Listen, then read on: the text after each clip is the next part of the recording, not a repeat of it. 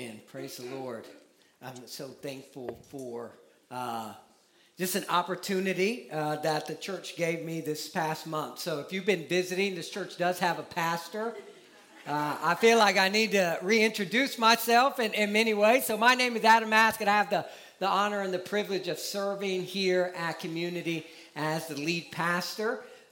Me and my wife, Grace, have been here 8.5 years, and this church, if you haven't found, if you're visiting, I'm sure you will find, if you haven't found already, how welcoming, how loving, and how inviting this church is. And so Grace and I have been serving here for 8.5 years, and so the church graciously gave us a month sabbatical just to get alone with the Lord, to be refreshed and to seek after what it is that God would have us in these coming years, these next 8.5 years, to be focused in on. And so tonight at 5:30, I want to invite you all back. We'll have our State of the Church address where we look at what the Lord has done over the past 3 years and what he has done this year, and then what he is calling us to in the future. So we'd love for you to be back this evening to hear about what God has done, what God is doing, and what we are prayerfully asking God to do in the coming weeks, the coming months,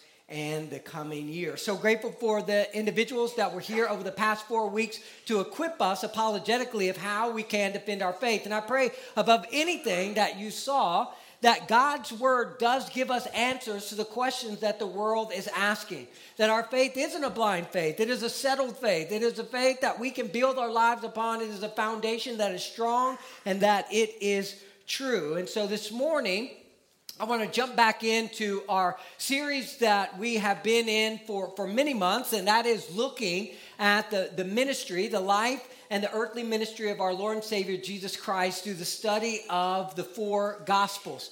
And the best that we can ascertain, we try to put them in chronological order so that we can kind of get a feel of the ministry, how it unfolded in real time, because we have a God who stepped out of eternity and into the real world here as our Savior. And so this morning, we are going to pick back up in our study of the Gospels in Luke's Gospel, chapter 6. So if you would, go ahead and open your Bibles with me to Luke chapter 6.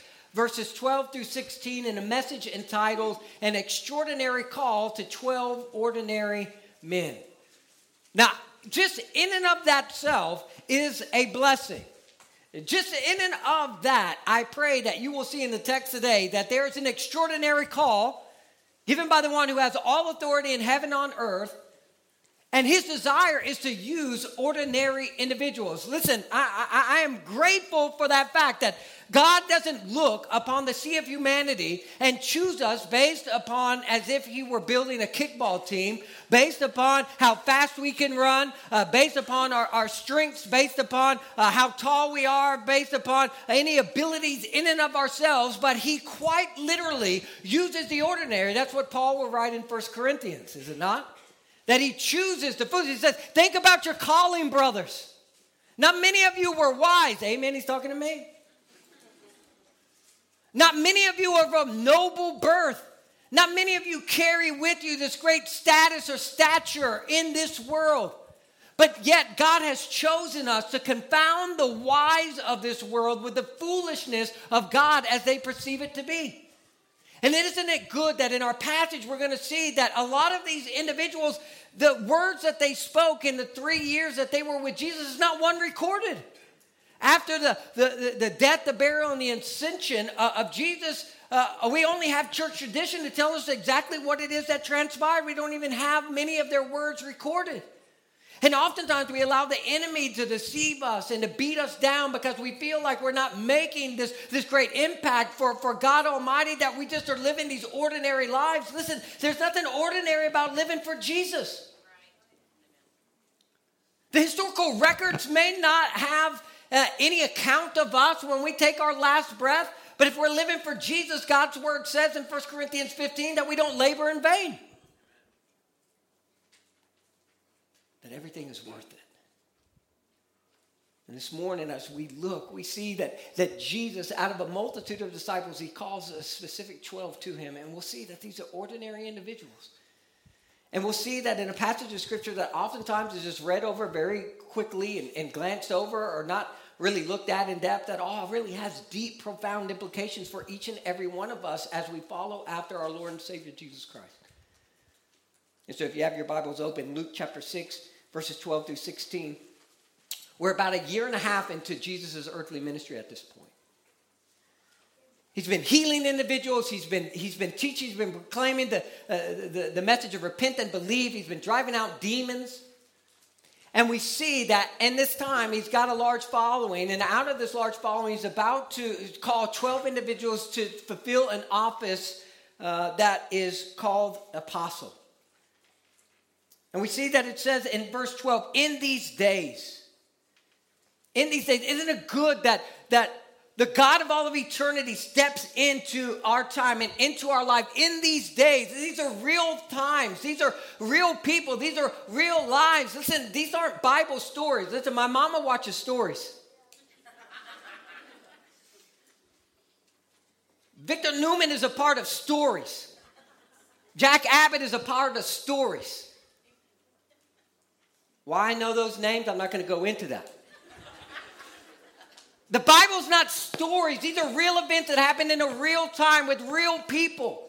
Because we have a real God who extends real grace to individuals who have real hurts and real pains and real suffering. We have real answers to real questions. In these days, he went out to the mountain to pray, and all night he continued in prayer to God. And when day came, he called his disciples and chose from them 12, whom he named apostles. Simon, whom he named Peter, and Andrew his brother, and James and John, and Philip and Bartholomew. That's a great name. There's not enough Bartholomews in the world. Anybody pregnant with a boy? There you go.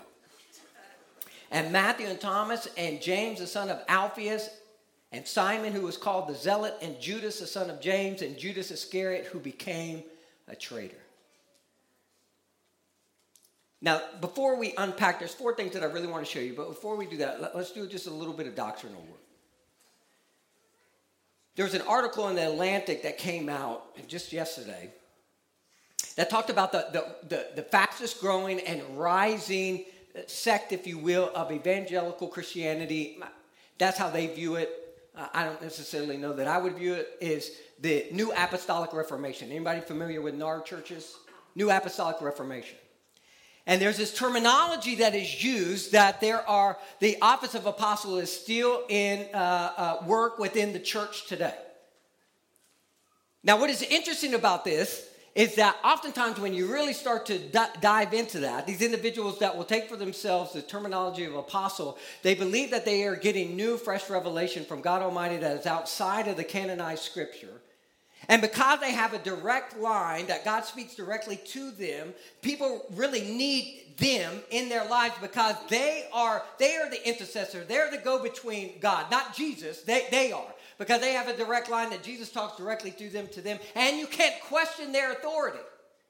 Now listen, Paul, who we know is an apostle, says you better question the authority of the individuals that are preaching to you. You need to be good Bereans. He commended the individuals that went back and looked at Scripture and made sure what was being taught them lined up with Scripture. If you ever find yourself in a church where the leaders of the church are saying you can't question their authority, get out of that church. That is not a God-honoring, biblically literate church. You better question. You better take everything I say and line it up with God's word and make sure it matches. You need to make sure that you do the due diligence. So when we talk about an apostle, let me just unpack some scripture to you, because that was an office that was given to the first century church. And it was given for a specific reason.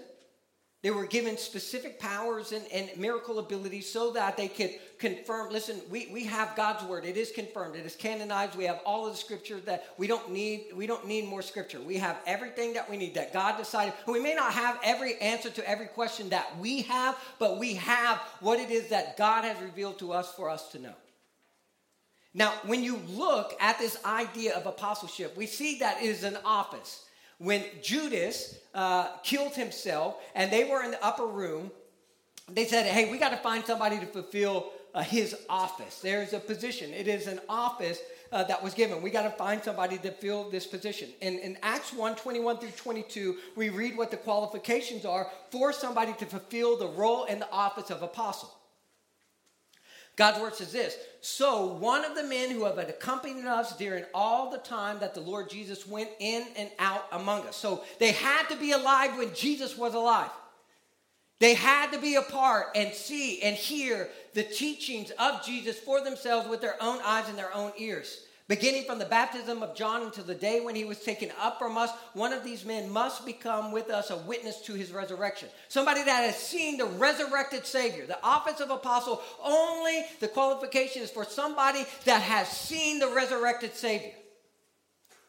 Notice in 1 Corinthians 9, first half of verse 1, Paul talking about himself being an apostle. Notice that he equates being an apostle with having seen Jesus. Am I not free? Am I not apostle? Have I not seen Jesus our Lord? You read on in 1 Corinthians 15, 4 through 8, and we see again this idea of Jesus' resurrection and being seen by individuals is equivalent with the role and the office of apostle. Not everybody that saw Jesus was an apostle, but it was one of the qualifications for you to be an apostle. 1 Corinthians 15, 4 through 8 says that he was buried, that he was raised on the third day in accordance with the scriptures, and that he appeared to Cephas, then to the 12, then he appeared to more than 500 brothers at one time, most of whom are still alive, though some have fallen asleep. Then he appeared to James, then to all the apostles. Last of all, as to one untimely born, he appeared also to me. So, if you haven't seen the resurrected Savior with your own two eyes, and you weren't there during his earthly ministry, God's own word says that the qualifications are that for you to carry the role and the office of apostle. Now, the big danger of this, again, it's not that somebody wants to call themselves an apostle. You want to call yourself an apostle? Okay, I don't think that's a legitimate office in the church today, but you want to take the moniker apostle, that's okay. The problem is what is happening in a lot of these churches is they are saying that they have this new revelation from God Almighty and that you have to listen to them. Just put this aside and listen to me as if they are scripture.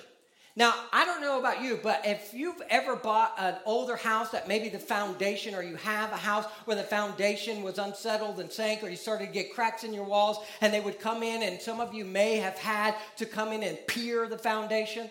Are you aware of this process of coming and basically jacking up the elevation of a church so that the ground is level? That's the idea of this new apostolic reformation, is that this isn't sufficient, that there are cracks in the foundation of God's word, and so therefore we need this fresh revelation to come in underneath the foundation of God's New Testament and his Old Testament that we have been given and prop it back up to its proper standing. Listen, there's no crack in this foundation. This is sufficient. This is everything that we need right here to apply and to live our lives out for the glory of God Almighty. We don't need to pier the scriptures. We don't need to fix the foundation of the scriptures. And that comes to great detriment to many individuals that are being led astray by a lot of these individuals.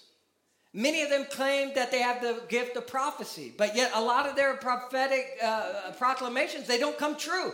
And in the Old Testament, listen, you might get in the Hall of Fame in baseball batting 300, but in the Old Testament, it says in God's word, it says that, listen, if you're a true prophet of God, you ain't ever going to get it wrong. You'll never get it wrong. You got to be batting 1,000 or else they're going to kill you. But many of these individuals will proclaim something, and it won't come true. And then they got to come, usually it's the other people. They'll say, well, you didn't have enough faith to activate the miracle. If you hear about people talking about activation, be wary of that too. It's like when people tell me real talk, I know pretty much you're about to lie to me. No, real talk. Okay, you're about to lie to me. When you hear activation, let your spidey senses go up. Ephesians 2, 19 through 21 speaks of this reality. So then you are no longer strangers and aliens, but you are fellow citizens with the saints and members of the household of God, built on the foundation of the apostles and prophets, built on the foundation of God's holy word. In other words, Paul will go on to say, listen, we have a foundation. Don't let anybody lay any other foundation other than Jesus Christ, Christ crucified, that he came, died, and was buried, and rose on the third day. Don't lay any other kind of foundation than that. Now, we build upon that foundation with either wood, hay, and straw, or we build upon it with precious gems and silver and gold. But the foundation can't be changed. The foundation doesn't need to be piered. There doesn't need to be a new foundation laid. Everything that has been given to us as Christ is the cornerstone is all that we need. Amen? Okay, so that's not the sermon. So that's it. That's kind of like an offset introduction. I've been gone for a whole month. I don't know if y'all brought a lunch or not, but I've been gone for a whole month. So that's all free. You started my clock way too soon. That wasn't the message. This is the message. What we see here in our text, first and foremost, the first thing, if you're taking notes, is we see the priority of prayer in Jesus' life. He's about to make a huge decision. I don't know about you, but oftentimes, before the big test, before the big day, before the big decision has to be made, what is our go-to? Let's eat a good meal. Let's get a good night's sleep. And Jesus said, no. Prayer. Pray. How often do we relegate decisions, profound decisions to our life, to our own wisdom? And then after we start to go down that road of decision making, we come and we ask the Lord, will you bless this? Here's my plan, bless it. As opposed to going to the Lord and saying, Lord, what step would you have me take? Where would you have me go? Now, I love that he's praying over relationships that are about to be established. Are we praying over friends? Are we praying over relationships that we're going to establish? Are we praying over all of the decisions of our lives? We need to be going to the Lord in prayer for everything. It is the greatest weapon that has been given to us apart from the Holy Spirit and God's holy word is prayer. Those three in unison, the work of the Holy Spirit in our life, the scriptures that we are to read to inform us, and prayer, that is the lifeline of each and every follower of Jesus Christ. And we see Jesus modeling this for the disciples.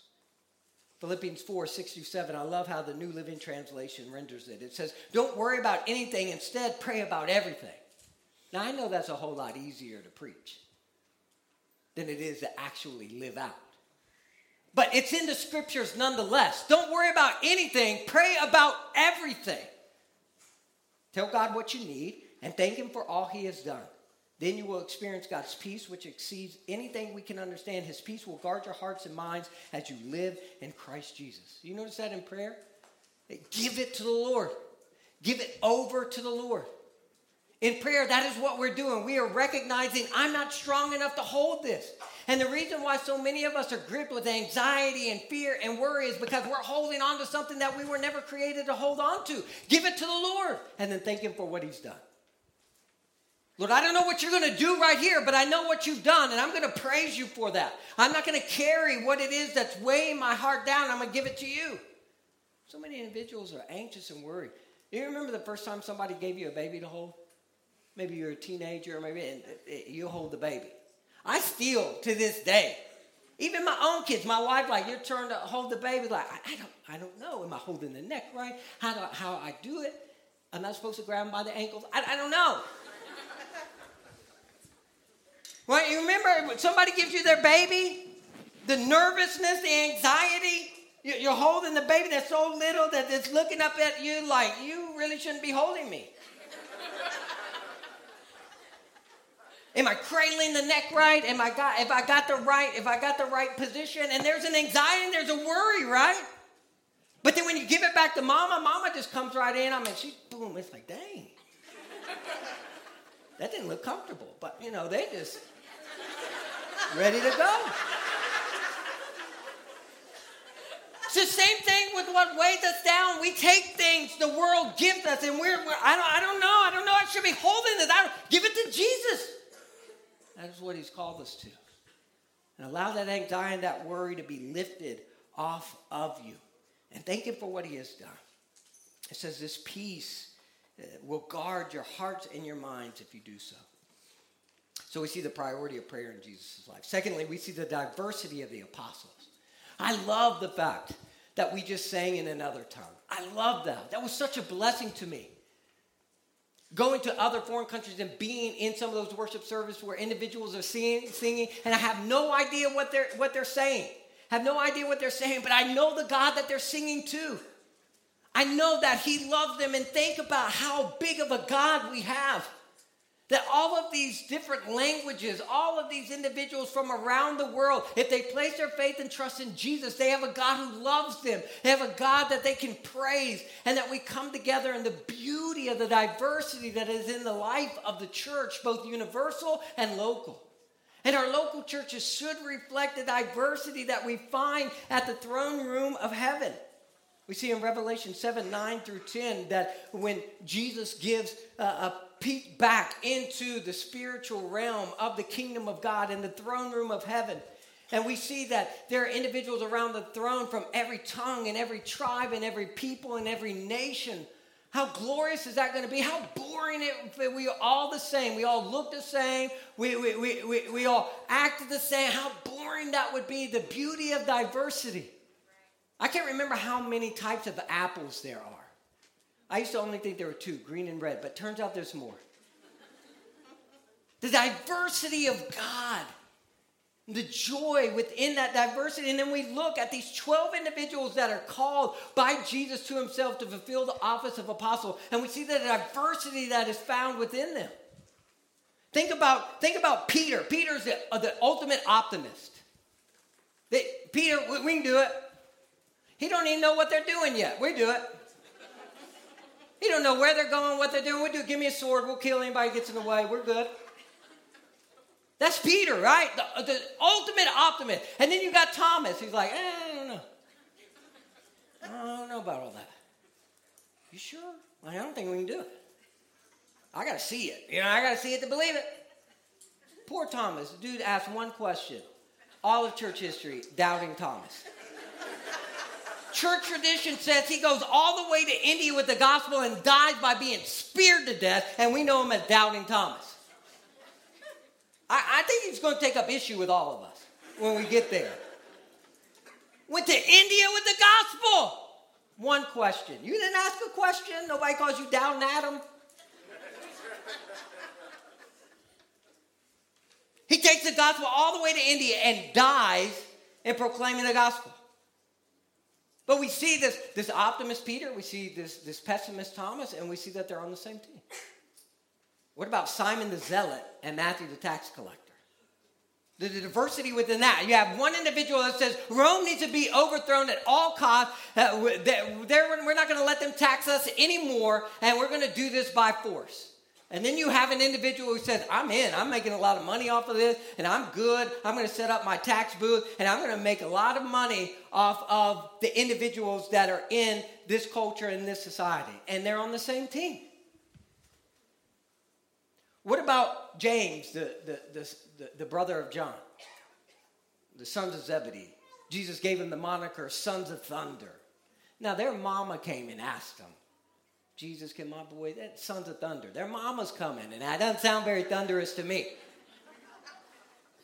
But James he's calling down fireballs on people for cutting them off in traffic.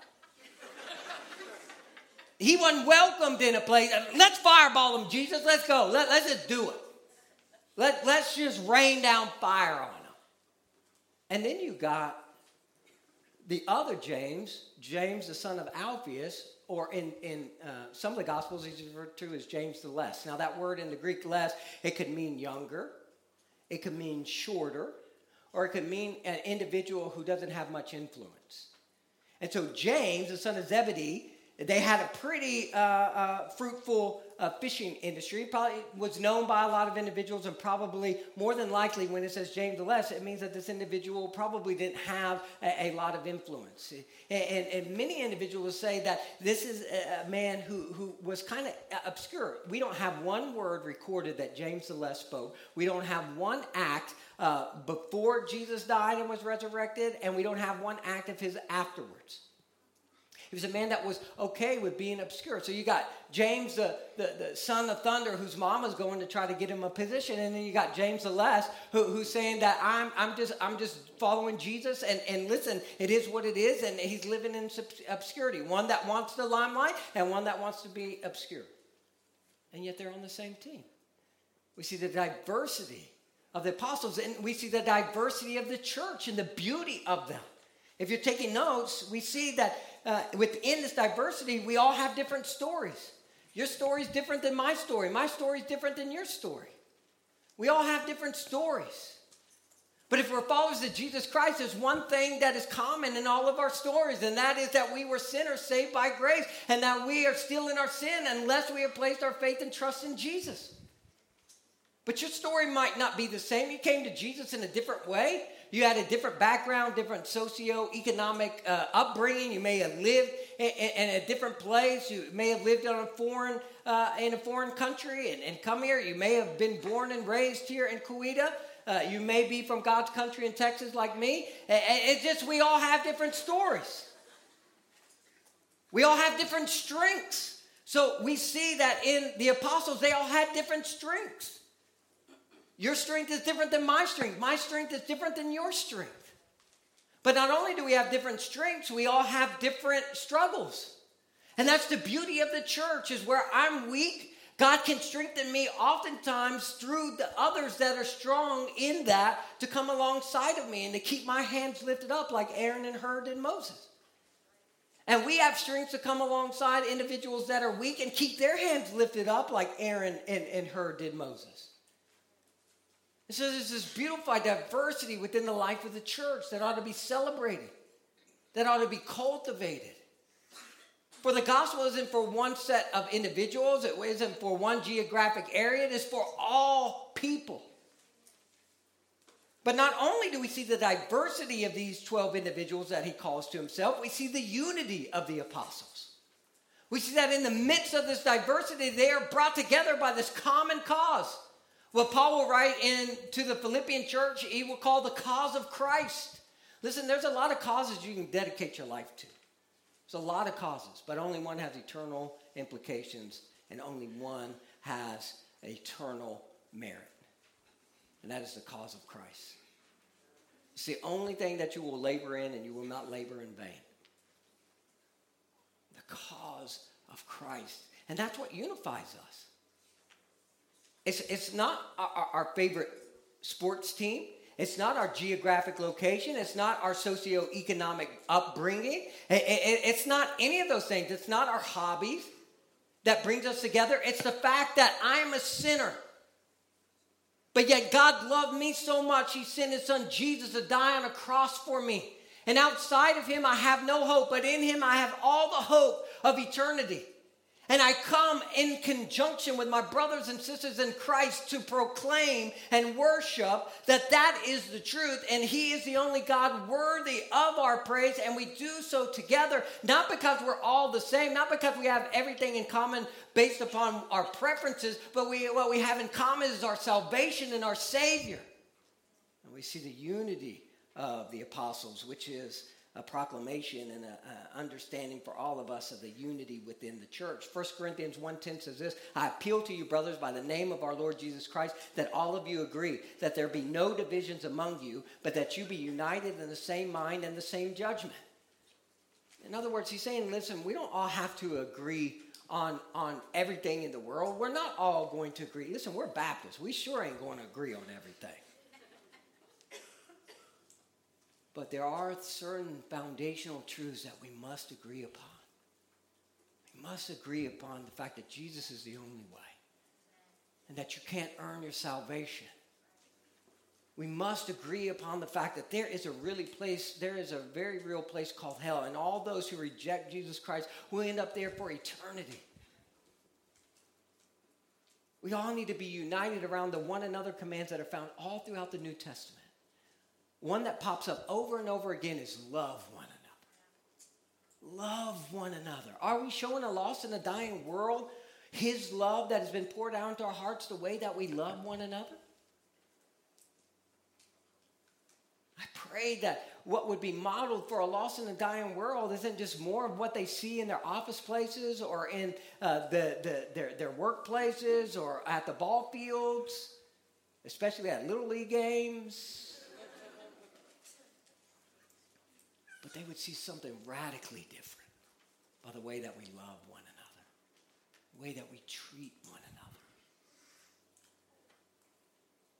Listen, let us not only have in common the fact that we come to a certain location at a certain time and worship and we have no interaction with each other whatsoever.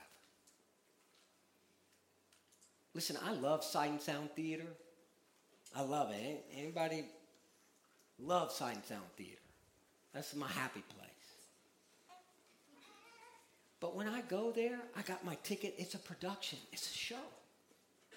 I get there, I slide in. I may casually greet those that are around me, but I'm not engaged in anything to do with their life whatsoever. I find my seat. So they're Baptist. I find my seat.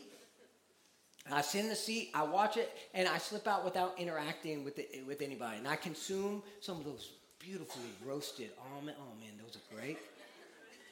I consume some things, and then I go. Listen, church, this isn't Sight and Sound Theater. If we treat it as such, we stroll in maybe 5 minutes late. We find our seat. God forbid somebody's in our seat. I love when we have Sunday night services and first and second service have to be in the same room together. And they come to their seat, but it's also somebody in first service's seat. And just the look. What are we gonna do? Pull stick. Some of you will get that reference. I don't even know where I was going with that. We don't have that. We shouldn't treat it like a production, right? What would it look like if we all came 10 minutes early and waited around 10 minutes before we left and we actually interacted with each other? Especially that person that we haven't seen in here before. And we check on them and we see, hey, how are things going? I see those that have little kids like that. I can stay 10 minutes late. 10 minutes early ain't happening, right? I get that. My wife said, that's easy for you to say. You're already at the church. I got to get all the kids ready. We are united together. So 3 things. We all have been called. So we all been called by Jesus out of darkness into his marvelous light. We've all been called. We all have that in common. We're all united by the fact that we have been called. Secondly, we've all been cleansed. If you've come to Jesus Christ, you've been forgiven of your sins. There is now no condemnation for those that are in Christ Jesus. It doesn't matter what you've been forgiven of. It just matters that you have been forgiven. We've been cleansed. If you place your faith and trust in Jesus Christ, then we all are united around the common truth that we have been cleansed. Thirdly, we all have been commissioned. We've all been given a mission. Go, therefore, and make disciples of all nations. We've all been commissioned. We've all been given the same mission. We've all been sent. We've all been equipped with exactly what we need in the gospel message to go and proclaim it to the very ends of the earth. And that brings me to my last point. The reality of our calling. Now, it doesn't show this to us in the text. But we have the luxury of knowing what happens after these individuals are called to Jesus. We have the luxury of knowing the fulfillment of all of Revelation that is given to us by God. And the first thing that I want to show you about the reality of our calling is the calling is for all to participate. The calling is for all to participate in. Right? That is the calling. It's not just, the expectation was on the call for us to participate. It wasn't just for 5 of the 12 to participate in the Great Commission. He didn't just expect 5 of them to do the work and the other 7 to just kind of hang around and to chill out. The expectation isn't for just a certain select few individuals within the life of this church to do the work while everybody else just hangs out. Unfortunately, there is a common occurrence in a lot of churches to the point that there is a known saying within the lives of the church of the 80-20 rule. 20% of the church does 80% of the work. Well, God says, no, that's not how it's supposed to work. 100% of the church should do 100% of the work. We're all called to participate. And the sad part is we miss out on the joy of serving our Lord and Savior Jesus Christ within the confines of the church body. When we fail to plug in, when we fail to actually engage in the mission that God has called us to.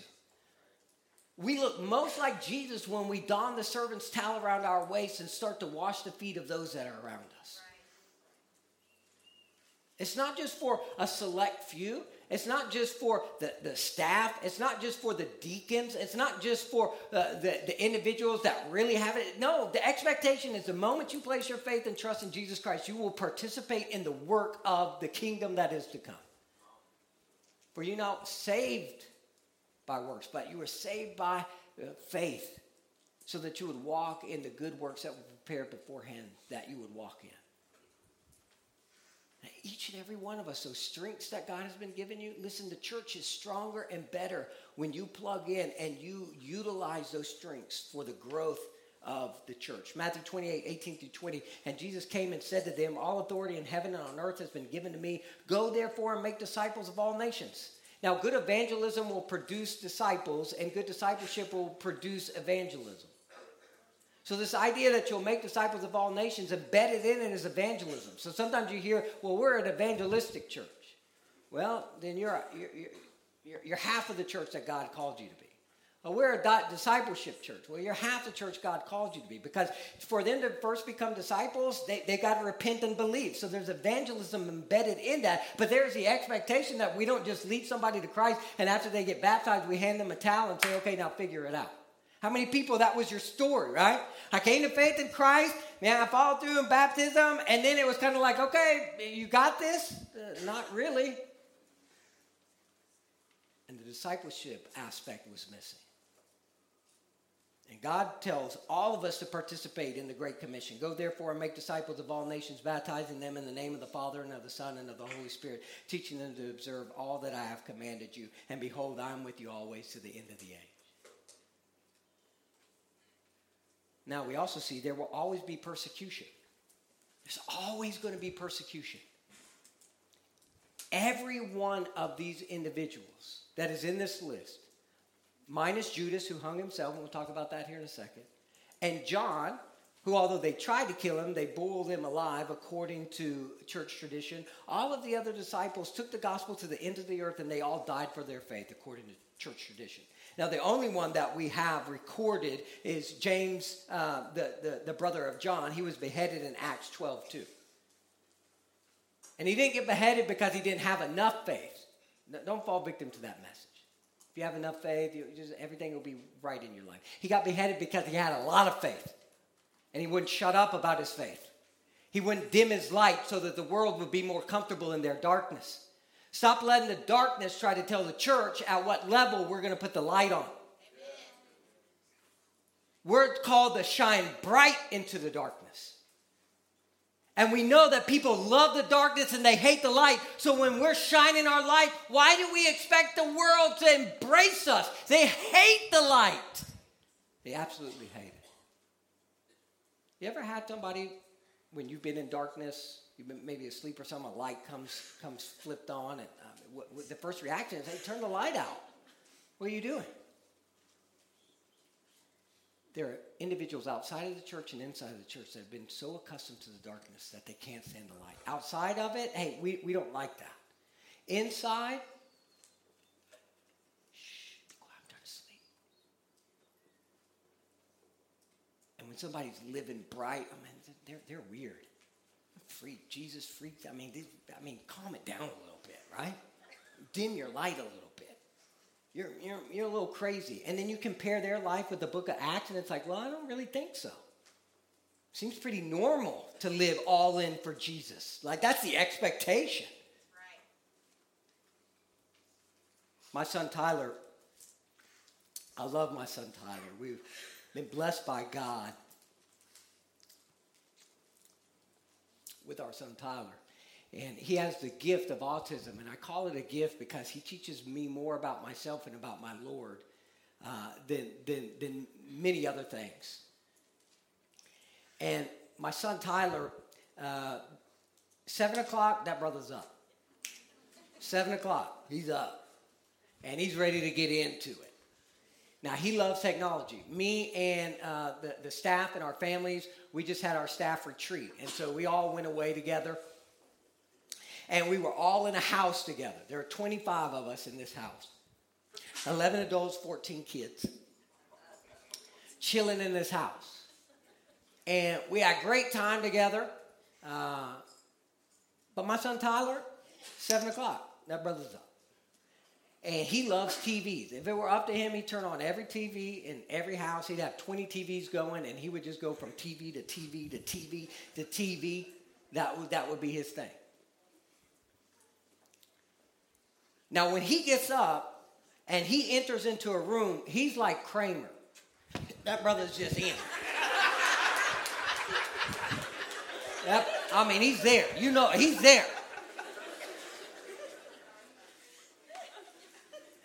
There's some people that don't wake up at 7 o'clock. They did on this trip. Because he knew the TV was in their room. And I don't know how many times, lovingly, T would come in, he'd go straight for the remote, and you would hear, hey, Tyler, could you turn off the light? I mean, he's just going to flip it on. Now, when you think about the parable of when the weeds were sown amongst the wheat field, when was the enemy capable to commit that act? It says, while men slept. While men slept.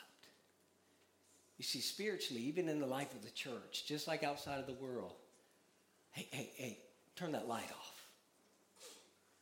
You're disrupting my sleep. Hey, turn that light off. And we, as a church, we started to allow the culture to conform us. Oh, you don't like that light? It's too bright for you in this room of your life? Okay, I'll turn it off. Oh, you don't like that light? Okay, I'll dim it. You don't like this light? I'll turn it off. And we're giving ground up to Satan time and time again. Oh, that you don't like that? Okay, I'm sorry. Listen, we were called to be the salt and the light. And there's going to be persecution. There's going to be persecution. Listen to 2 Timothy 3:10-13. You, however, have followed my teaching, my conduct, my aim in life, my faith, my patience, my love, my steadfastness, my persecutions and sufferings that happened to me at Antioch and Iconium and Lystra, which persecutions I endured, yet from them all the Lord rescued me. Now look at verse 12. Indeed, all who desire to live a godly life in Christ Jesus will be persecuted. You want to avoid persecution? Don't live a godly life. That's it. And there's so many individuals, we start talking about holiness in the life of the church. And we start talking about setting ourselves apart from the world and being that light. And because the world doesn't like it, there's so many individuals that want to avoid persecution, and the only way you can do it is to dim your light. But God didn't call you to that. He says, you live for me, there's going to be persecution. The question is Jesus worth it? Is Jesus worth it? And I agree with my brother. He is. He is absolutely worth it. He is worth it. Everything that we give up for our Lord and Savior Jesus Christ is worth it. Everything that we endure for our Lord and Savior Jesus Christ in advancement of his gospel is worth it. It is worth it. Thirdly, there's always going to be sons of perdition. Now, that's not a word that we typically use. It means destruction. But it messed up my alliteration, and so we're going to go with perdition. It's also biblical. You can find that in John 17:12. My translation, the ESV, renders Judas as being a son of destruction. But there's always going to be sons of perdition. In other words, there's always going to be Judases that are around Jesus, that are in the life of the church, but they're not really a part of the church because they've come self-seekingly. Judas he thought, listen, if this is the Messiah, he's thinking more of political gain. Listen, I'm getting in while the getting's good. I'm getting on the ground floor. And man, I'm going to get a lot of things out of this. And he started kind of pinching from and stealing from the treasury because he's looking out for himself. But listen, the call of Jesus Christ upon our lives isn't a self-centered call. It's not so that you can now live your life however you want to, empowered by the Holy Spirit to achieve all of those things. It is so that you will die to self and live for the kingdom that is to come. You see, self-centered intentions will always run aground in a faith that calls for uncompromised self-denial. To die to self. That is the call for each and every one of us. But there's going to be many at the day of judgment that are going to say, Lord, Lord, did we not do? Depart from me, I never knew you. And do you see the basis of the knowledge of Christ having for them based on what they did? Did we not do these things? Listen, your relationship on me is not based upon things you do, but upon what Jesus did. No, don't you know me? I did these things for you. You got your reward on the earth. The basis upon you entering into my kingdom is your faith in the atoning sacrificial work of Jesus Christ on the cross. That and that alone. There will always be individuals that will be a part of the church. And I say that because there's so many people that have left the church because somebody has hurt you. There was somebody in there that didn't live according to Jesus. And they may be true followers of Jesus Christ. Listen, we all stumble, we all fail. I've had some bad food at restaurants before, but I still eat. There's always going to be individuals that Satan will try to use to deter you from doing what it is that God has called you to do. Lastly, in the end, we will be perfected. This is the good news of the gospel. In the end, we will all be perfected. That's how the story ends. For those that have placed their faith and trust in Jesus Christ, the story ends with us free from sin and sickness and disease and pain and suffering in the loving arms of our Lord and Savior Jesus Christ. That is the end of the story. When you take your last breath here on this earth as a follower of Jesus Christ, you take your first breath in the kingdom. That is the beauty of it. That is why it is worth it. Everything that you pour out here on this earth, it is worth it because of what has been promised to us in our Lord and Savior Jesus Christ. Now, notice that Jesus prepared for his departure. Here we start to see a shift. Coming out of this in Luke's gospel, he gives a Sermon on the Plain. I think it's a different preaching than the Sermon on the Mount, but it's the core tenets of the Christian life as far as how we are to live it out. And I'm sure Jesus preached it many times in different facets at different locations. And so what we see is he's starting to prepare his disciples because he's going to leave. He knows that he's going to depart. He's going to send the Holy Spirit, and he's going to entrust them to go and to serve the Lord. Now, I pray all of us understand that we are all going to die one day. How are we preparing for that day? Many of us buy a plot in the earth that we're going to be buried in. We establish a trust and some kind of fund that we want to set up, and we prepare earthly. But the question is, are we preparing like Jesus? Are we pouring into other individuals that will know how to pour into other individuals that know how to pour into other individuals so that the legacy that we leave behind is a legacy of the Great Commission being fulfilled by the disciples that we have raised up, who in turn know how to make other disciples? Are we prepared to take our last breath by pouring our whole lives into our children so that they know the truth of God's word? Are we pouring our lives into the young people of this church? Are we pouring our lives into our neighbors? Are we pouring our lives into other individuals, preparing for the day we take our last breath here on this earth, the proclamation of the gospel can continue to go forth? That's what Jesus is doing. And notice that he does it with a small group. Now, he preaches to the masses, but he primarily says the world is going to be changed by this small group of ordinary individuals answering an extraordinary call, going out, planting churches, making disciples, raising up leaders who go out and plant churches, who make disciples, who raise up leaders, who go out and plant churches and make disciples and raise up leaders. And all are expected to participate. That's why if you're not in a community group, I pray that you will get involved in a community group. Be involved in a small group.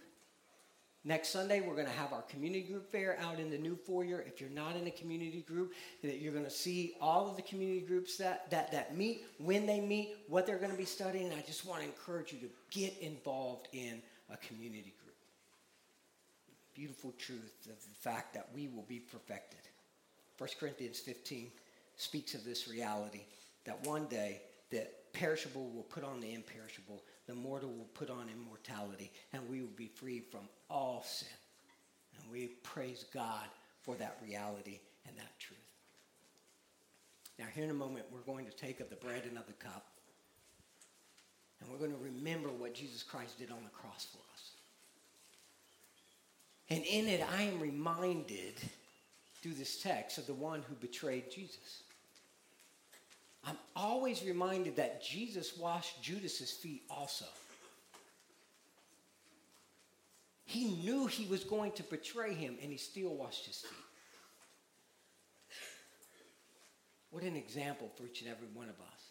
But I think about Judas. Do you remember Judas? He comes to a place of remorse, not a place of repentance, and he takes the 30 pieces of silver, and he takes it back to the religious leaders, and he gives them the silver, and he says that I have done this against an innocent man. And what did the religious people say? What is that to us? Go and see to it yourself. They put his brokenness and his pain back on himself. Isn't that what all religion does? Your brokenness, your sin, your pain, your rejection of God Almighty, you need to figure it out yourself. You need to be better. You need to do better. You need to take it into your own hands, and you need to figure it all out. That's all what religion says. You need to be better. You need to do more. You figure it out yourself. What is it to us? Figure it out yourself. That's religion. And what does he do? He runs to a tree and he hangs himself. Listen, there's so many individuals that are running to the wrong tree. Judas ran to the wrong tree. There was a tree he should have ran on Calvary that Jesus was hanging on, dying for his sins. Instead of him taking it in his own hands and saying, I'm going to fix my brokenness through this act, he should have ran to the cross of Jesus Christ, knelt down at that tree and placed his faith and trust in Jesus and asked for forgiveness, and he would have received it. But there are so many people that are at the end of a noose because they're trying to deal with their brokenness. They're trying to deal with their pain. They're trying to deal with their suffering. They're trying to deal with their sin, and they are choking, and they are dangling, and they are being crushed to death, and their life is being sucked out of them because they ran to the tree of self instead of the tree of Jesus. And what this represents right here is the tree of Jesus. His body that was crucified and his blood that was spilled. Don't live your life at the tree of Judas. Answer the call to come to the tree of Jesus. It's not in your hands anymore. Place everything in his. Repent and believe. Let's pray.